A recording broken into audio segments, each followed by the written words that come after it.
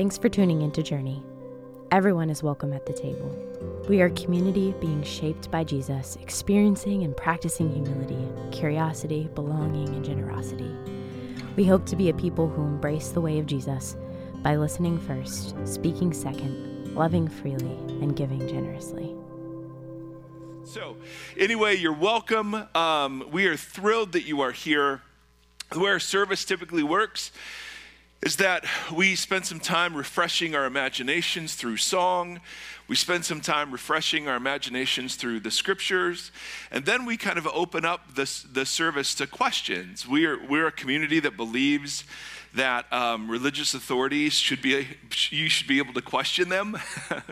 and we're big fans of curiosity and wonder and doubt. And hey, how's this work out in real life? And so we have a text line you can text questions into, and also we'll take some questions in the room. And then Kevin, our senior pastor, does a Q&A discussion down in the, what's it called?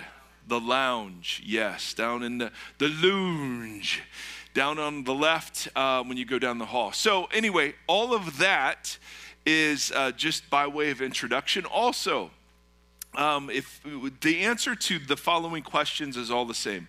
Hey, I'm new here. How do I meet people? Hey, I'm new here. How do I serve? Hey, I'm new here. How do I, what programs do you have? Hey, I'm new here. What's your vision for 5 years from now? All of the answers to that question involve a table. And if you were here a couple weeks ago, we literally rearranged this whole room to meet around tables because we think the invitation that we have to the Lord's table is central to what it is to follow Jesus, and we extend that grace and hospitality to each other through a practice we call the table, creatively enough.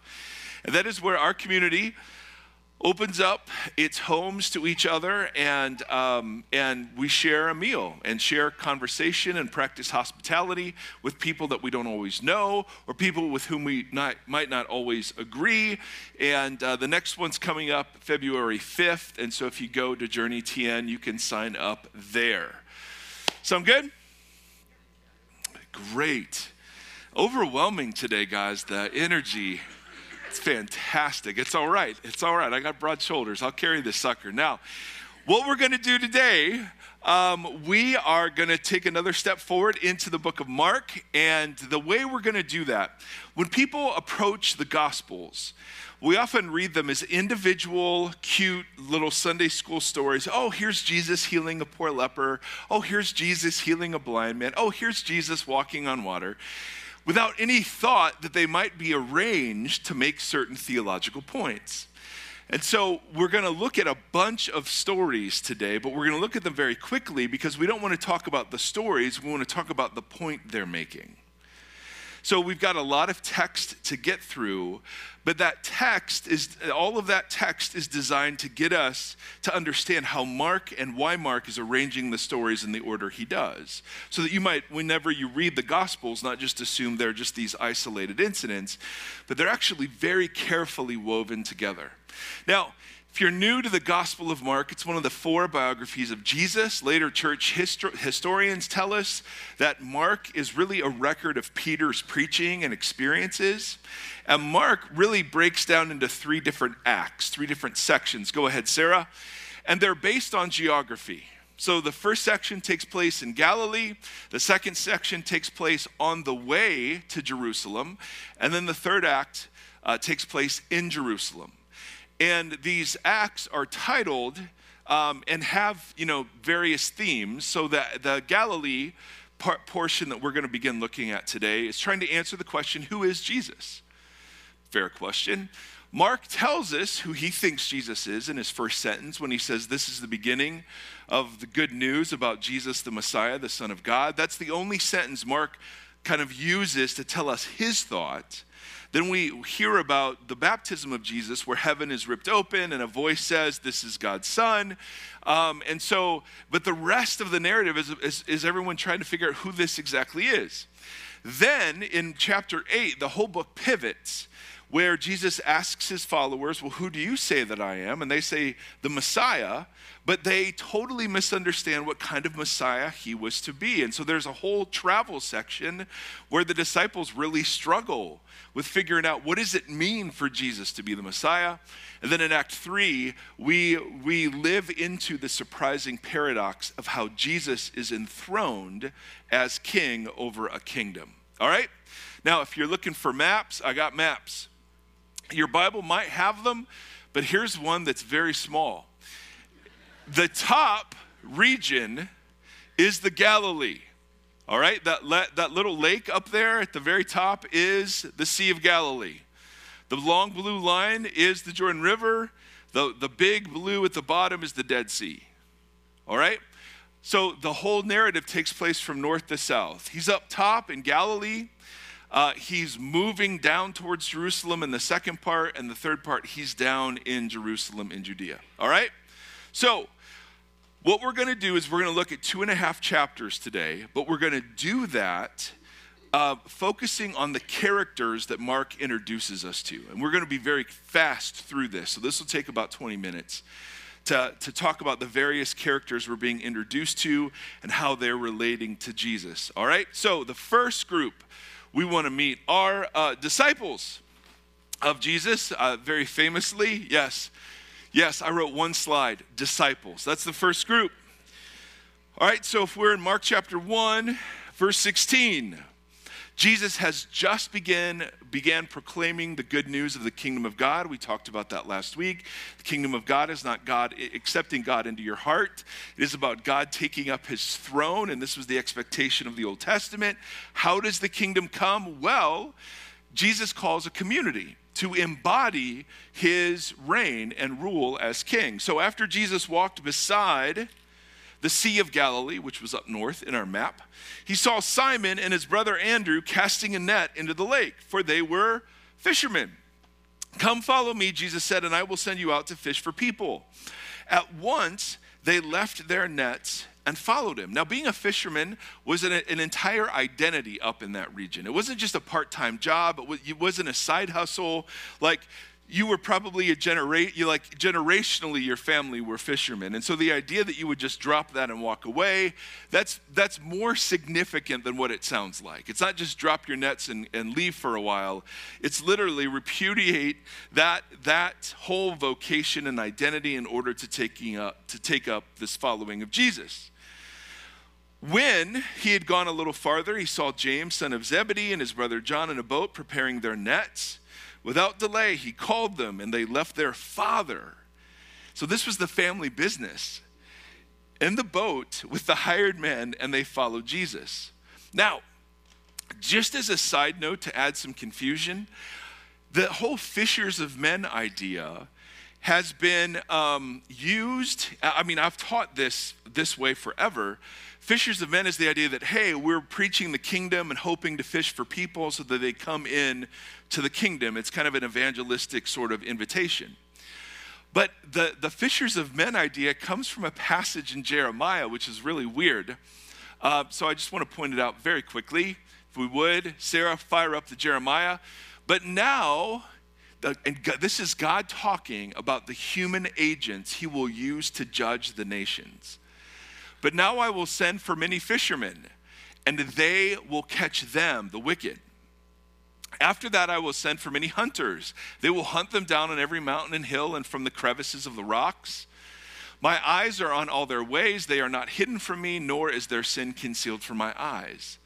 So there is a strand of scholarship that argues the idea of the disciples being fishers of men is actually the disciples were empowered to bring judgment upon Israel for her refusal to accept Jesus as Messiah. And there are other instances throughout the book of Mark where, we turn this whole endeavor into evangelism, but the preaching of the kingdom was both challenge and comfort. It was invitation, absolutely, particularly to the marginalized, but it was challenge to those who had led Israel down the wrong path.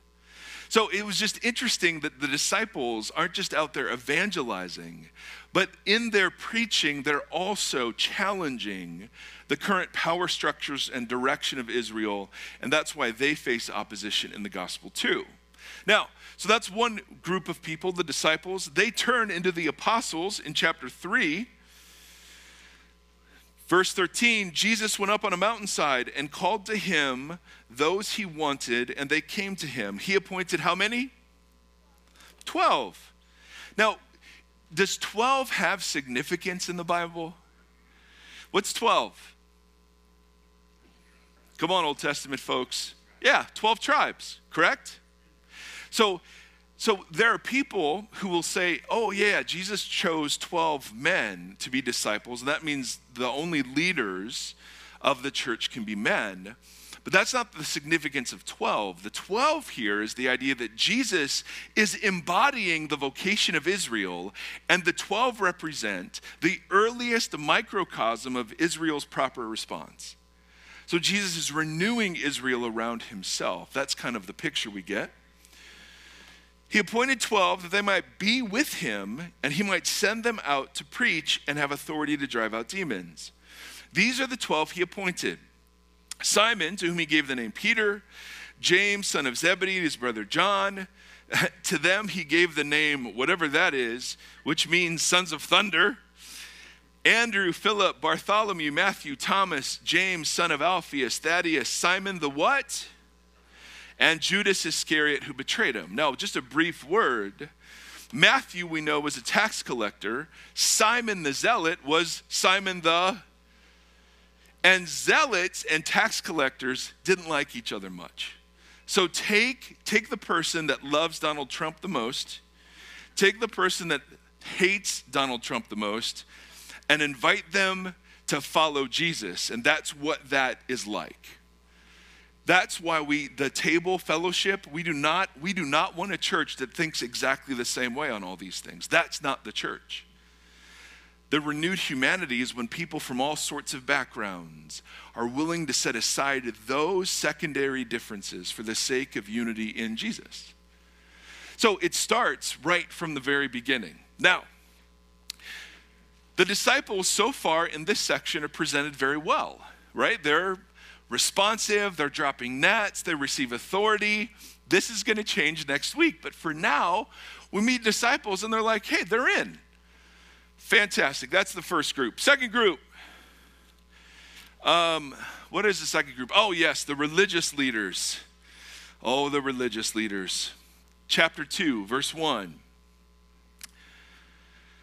A few days later, when Jesus entered Capernaum, that was up in the top of the map, the people heard that he'd come home.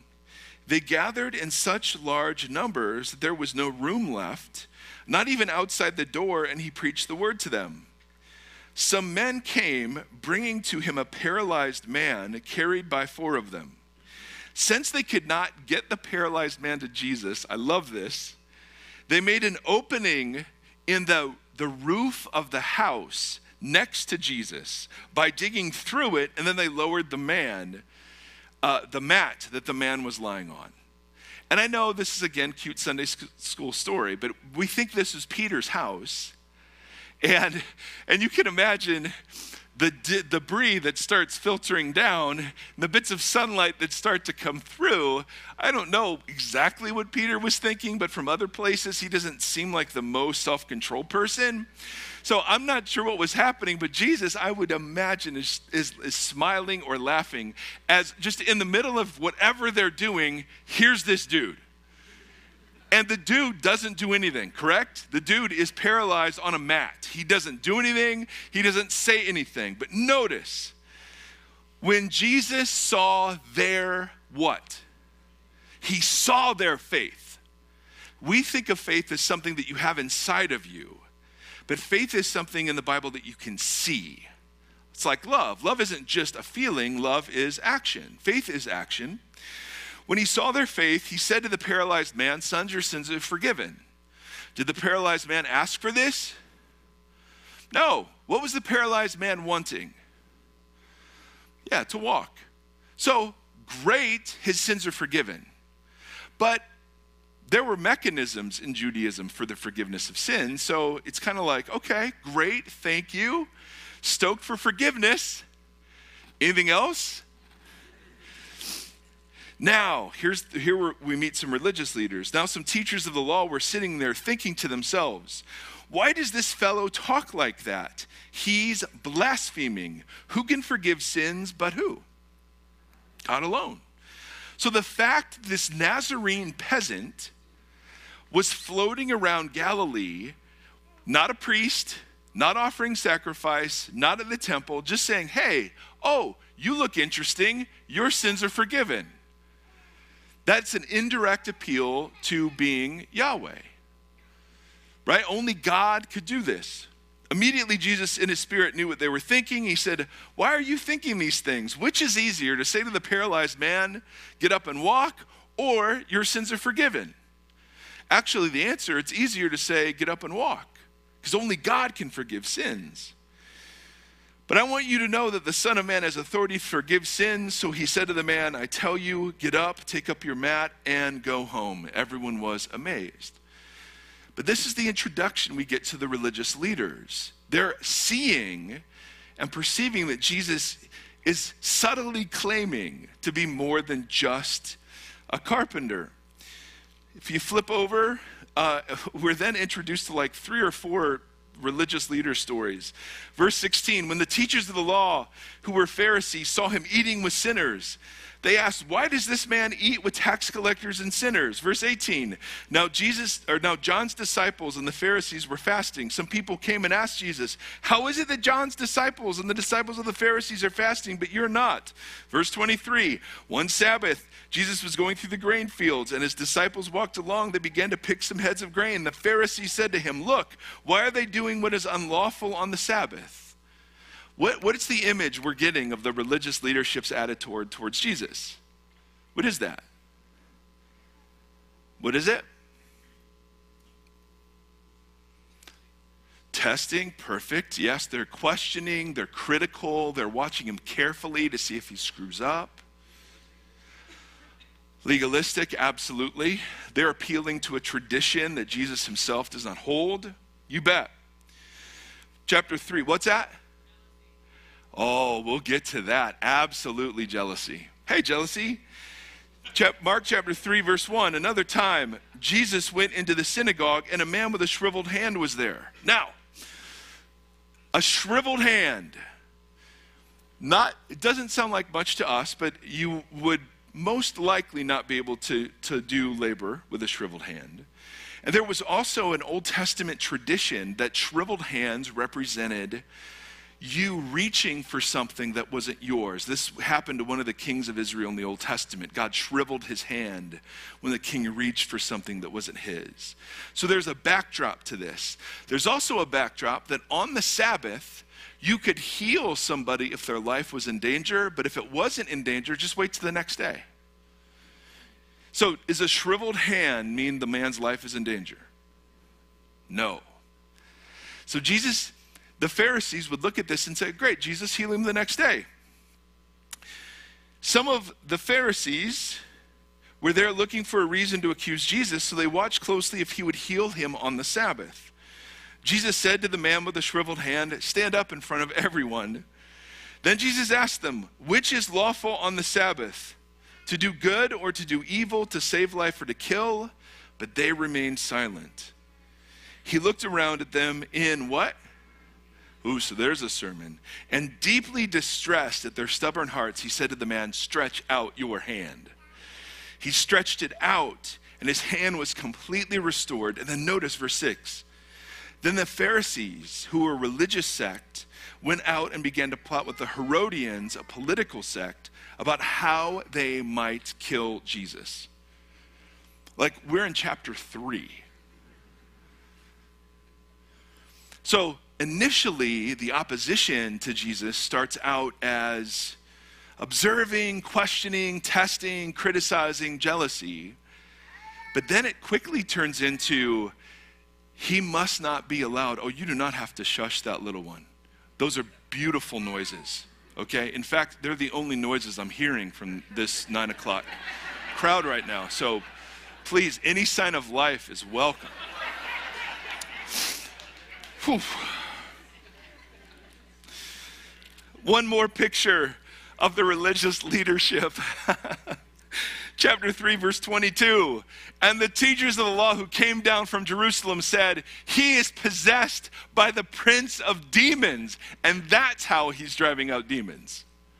And this is where Jesus responds by talking about the blasphemy, the unforgivable sin, blasphemy against the Holy Spirit. And we get into all of that. That might be something we want to talk about in the Q&A part. But the point is, there is this consistent and growing opposition to Jesus from the religious leadership, correct? So you have the disciples who so far are awesome. They've dropped everything, they've been empowered, hallelujah. Then you have the religious leaders who are distrustful and skeptical, but growing in their opposition to Jesus. Then, thirdly, you have Jesus' family. And we get this picture of Mary, right? Mary treasuring these things in her heart at Christmas time and all those sorts of things. But then when we meet the family of Jesus in the Gospels, they're not so sure about this guy. I love this. It's just absolutely insane. I know. Verse 20, Mark 3. Then Jesus entered a house, and again a crowd gathered, so that he and his disciples were not even able to eat. When his family heard about this, they went to take charge of him. That Greek word literally means arrest. It's the word that's used when Jesus is arrested. So they literally meant to yank him out of there because they said, Jesus is out of his mind. Now, has your family ever thought you were crazy? You're in great company. I mean, but isn't that interesting? Even his family is offended at what he's doing, and they try to shut down his ministry. In fact, if you flip the page alone, Jesus' mother and brothers arrived because they thought he was out of his mind.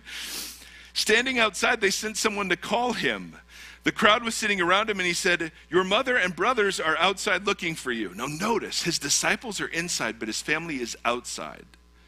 Right? That symbolism is important. And Jesus says this strange thing, who are my mother and my brothers? Then he looked around at those seated in a circle around him and said, here are my mother and my brothers. Whoever does God's will is my brother and sister and mother. Now, if you're Mary and you hear that answer, how's that sitting with you? Right? So even lineage to Jesus doesn't mean you're on the inside group. Agreed. All right, now, are you guys okay? All right, sweet. There's one other group we need to look at. The disciples are in, but they're not super clear. Religious leaders are opposed. His family thinks he's crazy. But then we meet this whole class of unclean spirits, and they happen to have some inside information about who Jesus turns out to be. Let's go to chapter 1, verse 21. They went to Capernaum, and when the Sabbath came, Jesus began to teach. The people were amazed at his teaching because he taught them as one who has authority, not as the teachers of the law. Just then a man in their synagogue who was possessed by an impure spirit cried out, what do you want with us, Jesus of Nazareth? Have you come to destroy us? I know who you are. And then what's he say? The Holy One of God. Now this is in a section where everyone's still kind of confused about who Jesus is. In fact, if you go over several verses to verse 33 of the same chapter, the whole town gathered at the door, and Jesus healed many who had various diseases. He also drove out many demons, but he would not let the demons speak because why? They knew who he was. That's interesting. Or if we flip over to chapter 3, verse 11, whenever the impure spirits saw Jesus, they fell down before him and cried out, what? You are the Son of God. So Mark tells us he's the Son of God. God tells us he's the Son of God. And then the unclean spirits tell us he's the Son of God. And then in chapter 5, we'll hit this passage later, but we meet a guy called the demoniac, which is never a title you want to historically be known by. When he saw Jesus from a distance, he ran and fell on his knees. He shouted at the top of his voice, what do you want with me, Jesus, Son of the Most High God? Now, it's interesting that of all the groups, and again, we could have looked at this linearly, and it would have totally made sense, but I wanted to look at it because Mark is introducing us to major characters, and how they relate to Jesus is the point of this section. The section number 1 is, who is Jesus? So the answer from the disciples is, well, I don't know, but we know enough to drop everything and follow him and be empowered by him. From his family, they think he's crazy. The religious leaders are opposed to him and actually accuse him of being demon-possessed, and that's why he can cast out demons successfully. But then we get this weird undercurrent of unclean spirits who are all shouting, you are the Son of God, you are the Son of God, and he has to shut them up. So, 4 themes I want to draw from this section. You guys all right? Perf. As my kids would say, perf. Go ahead and throw them up there. And we're gonna marinate in these for the next 10 minutes, Samuel. First of all, how is Jesus presented in the early chapters of Mark? Jesus is presented as an agent of liberation. He's coming not to bind people up, but the picture we get is that Israel has been subjected and oppressed by the powers of darkness, the powers of politics, and poor religious leadership. And so Jesus comes as an agent of liberation, authoritatively teaching, rebuking the powers of darkness, and confronting the hypocrisy of the religious leaders. For many of us, we do not experience Jesus as an agent of liberation. When I was born and raised, and as I see my children grow up, for some reason, the liberating Jesus gets transformed into the Jesus whose only goal is to make you sin less, right? And for many of us, that's how we experience Christ. Christ is just another big expectation in the sky. And the picture we get here isn't of that at all. There is this joyful non-compliance because the people are tearing off the roofs of houses to get near him. I mean, how many times do we read, the house was so crowded they couldn't even eat? They were experiencing Jesus as an agent of liberation. And I just want to say, if that's not how we experience Jesus, then it might not be Jesus that we're experiencing. There is a difference, and you all know this, between Christianity and Christ. And there's a difference between the church and Jesus. At our best, we reflect the Jesus we worship. But at our worst, what do? We obscure him and make him seem ugly. And so one of the themes of this section is that Jesus comes to liberate, not to add further burden. And so we can sit and look at the kind of Jesus we're following. Now, that liberation isn't into whatever I want to do. The idea is one of the things that oppress us is my unwavering commitment to meet whatever I think I need. And so Jesus comes to liberate us, but he liberates us into his kingdom. So first theme. Second theme. What do all these stories have in common, the first couple of chapters of Mark? They're all conflict stories.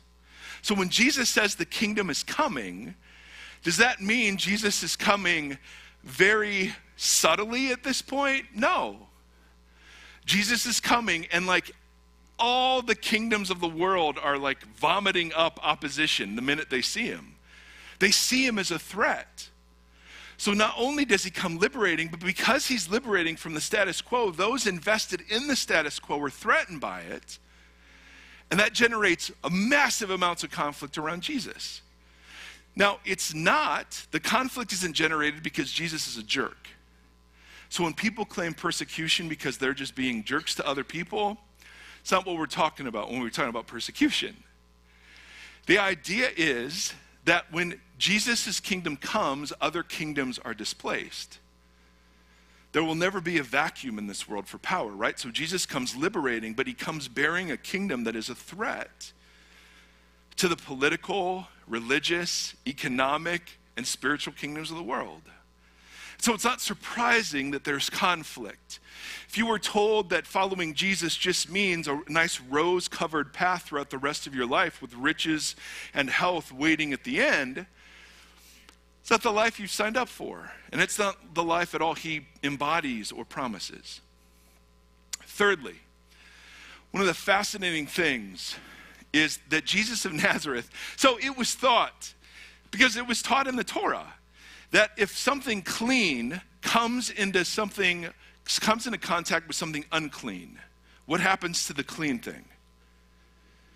It becomes unclean. It gets polluted. The idea was impurity, ritual impurity in the Old Testament was contagious. So you have to stay away from dead bodies and certain kind of animals. You have to stay away from certainly bodily functions. I mean, not that you could, but you have to wash after them. So the picture is that uncleanness always defeats cleanness until Jesus shows up. And what we're going to see Jesus do is he's going to, like, we know he can heal from a distance. He just says a word and sometimes people are healed. But he's touching everybody. He's going to touch a bleeding woman. He touches a leper. He touches a dead person. He's very hands-on. And the reason he's doing that is to show that when the kingdom of God comes, purity trumps impurity. That there's no one so unclean that they can't be renewed by this Jesus. And this was a massive, massive scandal. That Jesus is reversing all of the thoughts around purity and impurity in exactly the opposite direction. Are you with me so far? Fascinated. I can feel it. Here's the last point, and then let's do some questions if you have any. I find it fascinating that demons have the best theology in the Gospels. Don't they? You're the Holy One of God. You're the Son of God. Everyone else totally confused. But from the very beginning, I mean, literally after Jesus starts proclaiming the kingdom, the unclean spirits are like, we know who you are. And American Christianity is built on having great theology.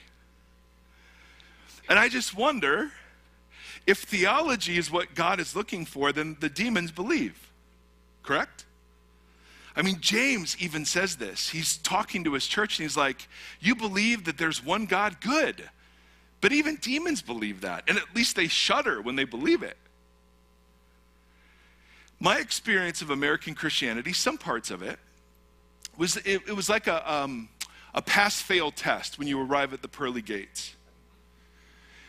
If you knew the answer was Jesus, you're in. It didn't matter. Have you ever been to yes, you have, the DMV, the Demonic Motor Vehicle Association. That's where you can do spiritual warfare if you're into that kind of thing. No, the DMV, at least after you're 16, doesn't test you on how you actually drive. They test you on the theory of driving, correct? And so that's the same picture we have of God in heaven when he judges us. It doesn't matter how you actually lived, as long as you had the theory of living correct, you're good. And that is not the way faith in Christ is portrayed in Mark or anywhere else for that matter. We hear the word believe and we think that's something we do in our brains and our hearts. We hear the word faith, we think that's just trusting in something invisible that may or may not be wrong. If you want to know what faith looks like in the book of Mark, let's just read a couple passages. Without delay, he called them, and they left their father Zebedee in the boat with hired men and followed him. Without delay. That's what faith looks like. A man with leprosy came to him, begged him on his what? Fell to his knees. That's what faith looks like. Next. When Jesus saw their faith, of the men that dug the hole in the roof and lowered the guy down, when he saw their faith, he said, your sins are forgiven. Next. Then one of the synagogue leaders named Jairus came, and when he saw Jesus, he what? Fell at his feet. Then the woman, knowing what had happened to her, came and fell where? At his feet, and told the whole truth. Next. He said to her, daughter, your faith has healed you. Go in peace and be freed from your suffering. I love that. Your faith has healed you. What was the faith? Was that faith? Did she have perfect Sunday school attendance? Was she baptized? No. She just knew there was something about Jesus, and she was willing to be socially humiliated just to touch the hem of his robe. In fact, as soon as this woman, a different woman, heard about him, a woman whose little daughter was possessed by an impure spirit came and what? Yeah. In all of these instances, faith is something you see. And I know I'm over making this point, but let's continue with dumb, like real life examples. Does my marriage consist of pointing to the marriage license we got 22 years ago and saying, I not only believe I'm married, I know the theology of marriage, and I can tell you all sorts of information about my wife. But I don't speak to her, I mock her publicly, I shame her. Is that what marriage is? Of course not. So somehow we've interpreted forms of Christianity to be like, well, I prayed a prayer when I was 8 at camp, and now I get to live however I want. That's not the picture of faith we get in Mark. The picture of faith we get in Mark is something you see, just the way love is something you see. So these themes are woven throughout the Gospel of Mark. But the one that stands out and is so challenging to me, because as an American Christian, and good theology doesn't save us, but bad theology certainly harms us. So theology matters. But we spend so much time arguing about who's right. Those aren't the kinds of things Jesus is super interested in. So, questions, if there are any.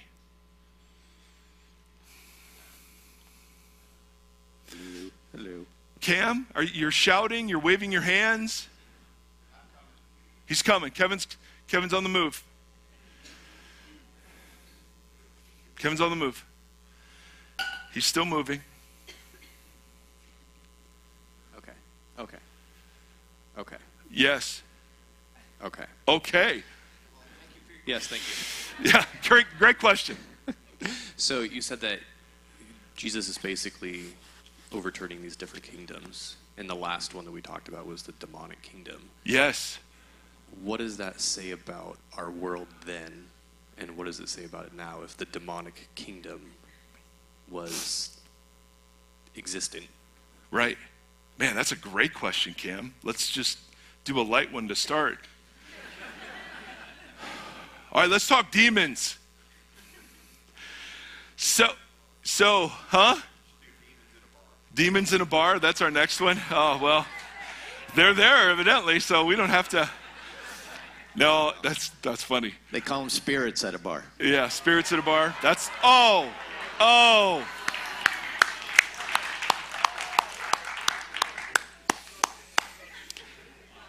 Not that I've ever been to a bar. The dad jokes are thick this morning. I love it. All right, so when we talk about demons, people do one of two things, right? They either so focus on that it becomes literally the entire expression of their Christian faith, and there are demons behind every sound problem and every sickness, and it's just ridiculous. It's not like we live in a fallen world. It's just that the demons are everywhere, and they're very interested in whether or not I lose weight in 2023, right? Because I'm feeling that opposition. Demons somehow are there to inhibit our personal goals, right? So that's one extreme, and because of that extreme, most of the rest of us don't even touch the subject. Because we are modern 21st century people, we understand medicine, right? We have diagnostic capabilities for people that probably back then they would have said they're demon possessed. But if one of the ways we are Christian is to see the world the way that Jesus does, Jesus saw that there was an opposite force on the playing field.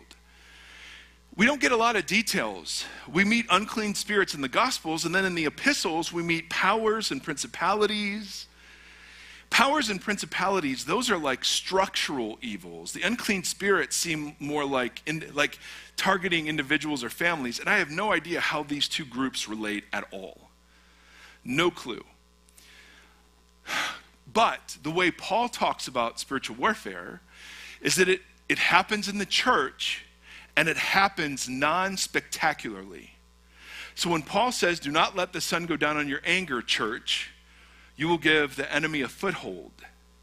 How many of us consider spiritual warfare forgiving people and being reconciled to one another? None of us would do that, right? And yet that's exactly the place where Paul says that the powers of darkness can enter in. So these dazzling exorcisms we see in the life of Jesus, I see that same commission given to the apostles, but I don't see that same commission given to the church in the exact same way. The church is to wage warfare primarily by the way that they live in opposition to the powers. So the powers sit behind racism. The powers sit behind sexism. The powers sit behind self-righteousness. And so when the church becomes a community that embodies justice and humility and kindness and reconciliation, that's actually spiritual warfare according to the Bible. So it's much less about there's an angel here and a demon here, and it's much more about all the things we'd rather not deal with so we could focus on having the right answers. How we treat people, the irritations, the jealousies, the conflict, all of those are the places where spiritual warfare is engaged in. So, Cam, I think that's a great question.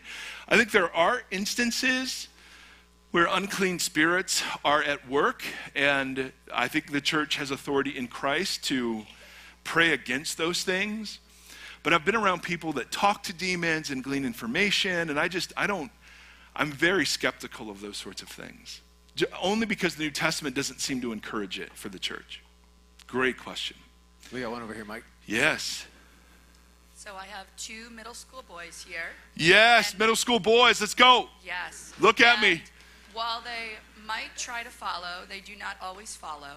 Well, join the club. So if you think about what's coming next week and you had to middle school boys paraphrase what you would want them to know coming out of this sermon going into next week, what would be your main thing that you want them to take away? Oh, what a wonderful question. You don't believe this yet, middle schoolers, but Jesus has come to set you free and renew you, not bind you up in a bunch of rules. That's the thing. That's absolutely the thing. And they won't believe it because they'll receive religion like we all do at first, which is, I'm seeing the whole thing as sin management, to use Dallas Willard's phrase. But after I've sinned enough and realized, that isn't always the greatest way to live. See, with our kids, we're playing the long game, right? We're working for a relationship with them 30 years from now. So if they experience Jesus as another authority figure, just like their teachers or police officers or whatever else, that is there to enforce rules, then they'll wander away from that 5-10 years from now. But if they experience Jesus as someone who's actually for them in the deepest possible ways, even now, maybe, they'll embrace a faith that is truly theirs and genuine. That's a wonderful, thank you. That is one of the best questions ever. Hey, Mike, I got one question off the text line that I think you kind of left it hanging there in the middle of your sermon. It's low-hanging fruit. The question about Jesus teaching, or when he's in that circle and the family shows up and they're going to arrest him, and yet feels like he has disregard for the feelings of his immediate family, his mother, his brothers, his sisters. Yeah. Does God not care about that? What's behind that? Well, let's make it worse. I mean, Jesus will later say, if you not hate your mother and father and brothers, you cannot follow me. And then the Old Testament says, honor your father and mother. So how do we reconcile that? And for Jesus, we'll actually see him honor his family later. In the Gospel of John, Jesus looks at Mary when he's on the cross and assigns a disciple for her care. But at this point in the story, Jesus' family is actually an obstacle to his ministry. And all of that language is idiom to say that whatever it is that would keep you from following me and investing in the kingdom needs to be chosen against in order to follow me. So like the word hate your mother and father. That English word does not capture at all what Jesus is saying. Hate sounds like I have malice in my heart towards them. Hate is a choice word. So he could have said, prefer me over your mother and father. Like honor your mother and father, and there are ways to do that even if you're making choices to follow the kingdom. Like when I first told my folks I was going to seminary, they thought I was throwing away my life. I mean, they absolutely did. And in some cultures, honoring your father and mother would mean that I abandon seminary and follow their authority over me, correct? Exactly. I know. May you make similar choices. So when your family is an obstacle to the revolution, then we're always honoring to them, but we're choosing the kingdom over them if they force us into that choice. Does that make sense? So great question. Yes. All right, so here's what we're going to do. We're going to join this young one in making a joyful noise. We're going to have about 15 minutes where you can respond, right? The lights are down, so you know God is at work. We're going to have some music in minor keys, so you know it's real.